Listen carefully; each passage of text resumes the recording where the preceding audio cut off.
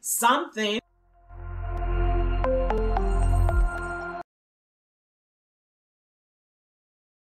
So Matthew 26, verse 36, right? Yeah. Then Jesus led his disciples to an orchard called the Oil Press.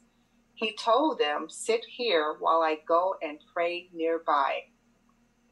Let's just walk through, right? So imagine you are with Jesus and this whole experience, you're a part of it. And the Lord Jesus is telling you to sit there. I like that it says to the oil press. It gives a whole different meaning to it, because for you to get oil, right, it goes through pressure, right? For the olives, I'm sure it's olives. That's the oil they pressed in Gethsemane. So, the pressure it goes through in order for you to have that pure oil. It's a lot of pressure. It's painstaking, even for the workers as they keep going around and doing all that. So it just shows that there's going to be something that is going to involve a lot of pain and pressure and pushing beyond your natural limits. That is what is going to take place. So imagine that you're at that place with Jesus. Next verse, please. He took Peter, Jacob, and John with him. However, an intense feeling of great sorrow plunged his soul into agony. Jesus had so much agony.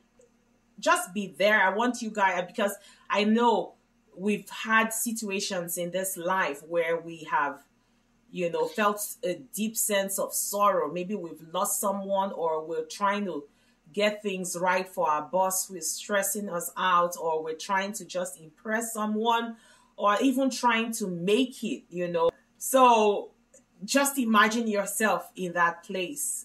Jesus was going through a lot of mental, emotional pressure. Amen. Next verse.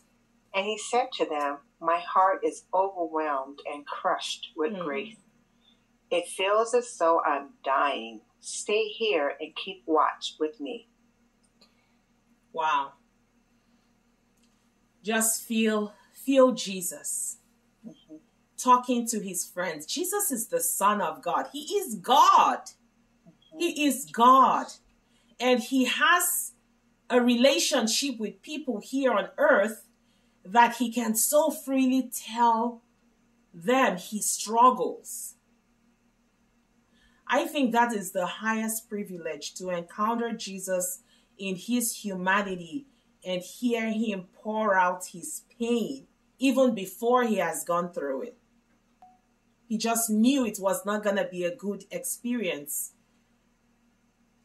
I don't know what situation. I can liken it to giving birth, but you can't really feel that pain until that pain comes, But what Jesus was going to go through right now, he was feeling it. Yeah, next verse, please. These verses are very depressing, but it is reality, yeah. And I want us to be entering into these scriptures, because the reality of Jesus' love just shines through them. When you see him struggle for you and for me. Yeah, next verse, please. Then he walked a short distance away, and overcome with grief, he threw himself face down on the ground and prayed, "My Father, if there is any way you can deliver me from this suffering, please take it from me. Yet what I want is not important, for I only desire to fulfill your plan for me." Then an angel from heaven appeared to strengthen him. Just imagine him throwing himself on the floor. Like every time I watch the Jesus movies, I see him, kneeling down. Scripture says he threw himself face down. So you know how, like, he was overcome with so much grief. He was not even in control of his body anymore. He just was taking over. So he just fell face down, and when his face landed the ground, he began to pray. And he was asking his father to take this cup away from him. That is so, so painful. Like Jesus Christ, the King of Kings, the Lord of Lords, highly exalted, sitting in the Godhead. They created man, and then man fell, and then he had to be the one to become a human. And he poured out this lamentation, and he was asking his father to take it away. Now, I always tell people, it wasn't easy. It wasn't funny. It wasn't like, yay, I'm going to die for them. I'm going to let myself be killed. No, it wasn't exciting. His flesh didn't want it. Even though he loved us so much, he had to look past his flesh. Scripture says, for the joy set ahead of him, the joy to see you and I become that exalted being that sits with God at the right hand of God. Because of that joy that he was going to have so many brothers, he underwent the cross. This verse was one of the key verses to me, because I don't know, like his father could have said something. His father would have said that if this is too difficult, then let's not. I don't know about other versions, but most versions don't say that an angel came there to strengthen him. Yeah, I didn't see that either in the other versions. Yeah. So he was struggling. And then when you watch like the Passion of the Christ, you see the devil lingering in the corner and just staring at him, and with his evil face is just so annoying. So this is real. This was a real experience. But he yielded to God's will. 40. Later he came back to his 3 disciples and found them all sound asleep. He awakened Peter and said to him, could you not stay awake with me for even 1 hour? Have you needed somebody so much to help you and they walked away? Yes, that's what I felt like. Yeah. Has anybody gone through that you needed so much support, or you needed just a positive word or an encouragement, or someone to tell you that they are here for you, and they just walked away? Jesus is going through all the human emotions.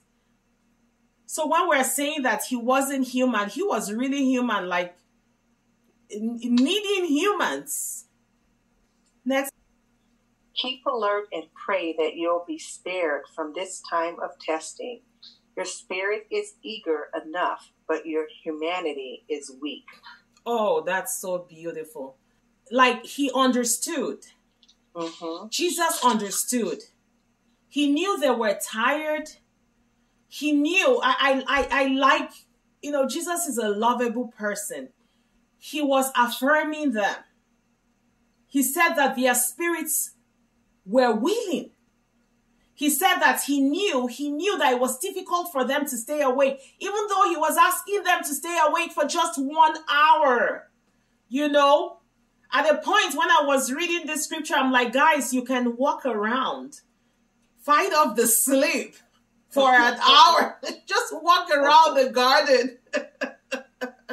Why do you have to be so sleepy at this point? When I read this, I was like, when he first started off in the whole thing, he was talking about how overwhelmed his heart was and he was crushed with grief. And if a friend of mine told me that, I would have like sticks underneath my eyes just to stay awake, because they had told me so much of what they were going through, and I would have loved them that much to have just stayed awake. Yes. Yes, especially when you're like, after, just stay 1 hour, but they just couldn't. And Jesus still understood. And at this point, he was asking them to pray that they overcome temptation. Mm-hmm. Now it was caring for them. He had transitioned from needing them to stand with him to wanting them to be fine. It's like this, Jesus Christ is the ultimate pattern.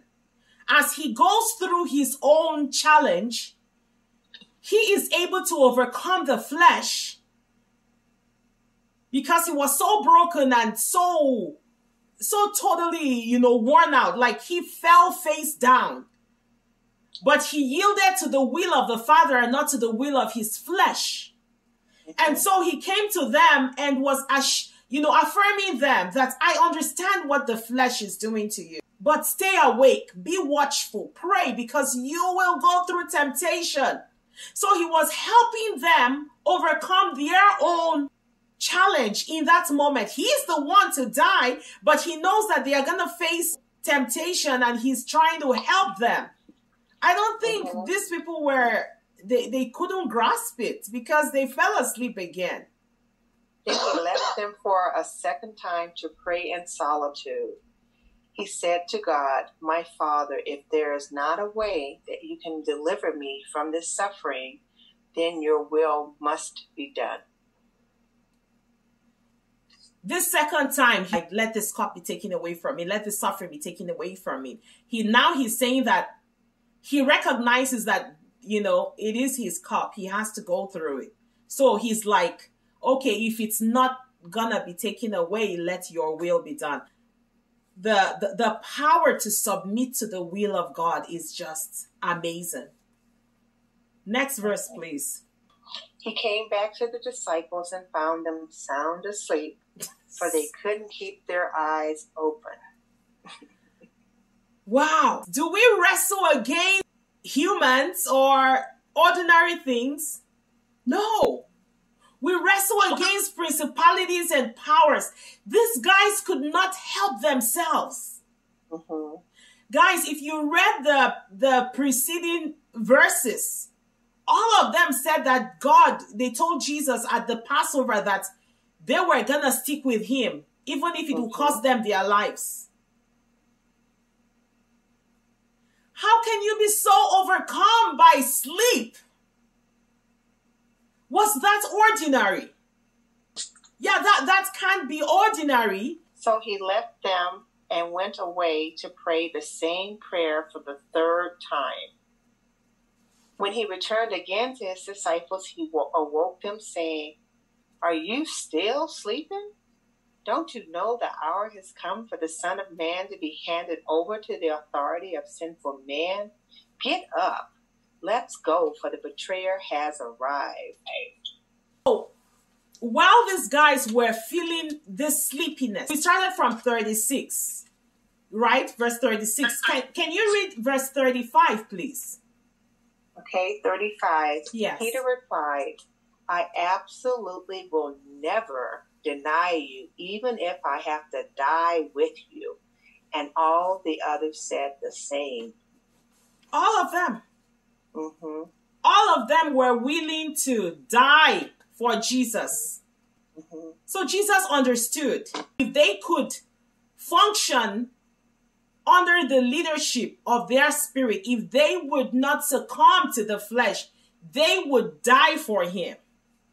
Jesus knew that. But because of the power of the flesh, they could not even stay awake for an hour to pray for him, pray with him. Let alone be there when he was arrested and he was taken to be crucified. They all ran away.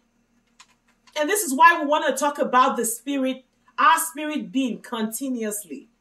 We are spirit beings made in the likeness of God because God is spirit, like Father, like Son. Amen. But the flesh is so strong. The power of the flesh is so strong because we live in this earth and the enemy has set up things to pull us down. The enemy has set up his system in the way that our body, demands and desires things that will satisfy it. Like our body feels hungry. Our body wants to eat rather than fast. Our body wants to sleep rather than pray. our body is exhausted. Our body is filled with, we feel cold, we feel hot, we feel pain. All of these things overwhelm us. We go through experiences in life and we let it, frame us. We let it determine, like you go through a sickness or an infirmity for so long and you're like, you know what? I can't continue this race anymore, because the more I'm pressing into God, the more I'm facing challenges. So the flesh will always shout louder. The voice of the flesh is shouting louder because it wants to shut down the desire of the spirit. They desired to live with Jesus. They saw Jesus raise the dead. They saw Jesus Christ heal the sick. Peter said, you are the Christ, the Son of the living God. They knew this was the Son of God. They saw him feed multitudes of people. So it's not a question of if they believed in him or if they trusted him. It is just showing you the power of the flesh and how the enemy likes to play into it. And so, how do we counteract the flesh? How do we keep our spirits alive and strong and overcoming the challenges that the flesh presents to us? How do we do that? Is the question. Jesus Christ gave them the blueprint to overcome. He said to them, watch and pray. Watchfulness is a powerful weapon to fight against the weaknesses of the flesh. That's why Apostle Paul says, no temptation has overtaken you except what is common to mankind. And God is faithful. He will not let you be tempted beyond what you can bear. But when you are tempted, he will also provide a way out so that you can endure it. Amen. 1 Corinthians 10:13. Watchfulness, spiritual watchfulness, causes us to see the temptation even before it comes to us. We see that temptation and we're able to pray. When we see the temptation, that is the cue for us to begin to pray. Because the amazing thing is, while they were so sleepy and could not overcome the sleep, Judas was out there betraying Jesus. How come he was so awake and alert? He was the one, if we continue down, he came with the people who arrested Jesus. So you have a real enemy. What was going on that night was not ordinary. There was a lot of demonic interference going on that night. These people could not just keep their eyes open. And this was a critical moment. Their master, their leader, was going to be taken away from them. They were going to scatter. They were going to be overcome by fear. A mighty spirit of fear had come upon them. They were scared for their lives. The beautiful thing is, all of this was because the flesh was so powerful in their lives. When they began, after they received the Holy Spirit, each one of those men went out boldly and began to testify about Jesus Christ. They were no longer scared of death. They were killed. Some of them were were fried in hot oil. Some of them were crucified. They were so bold because they were no longer subjected to their flesh anymore.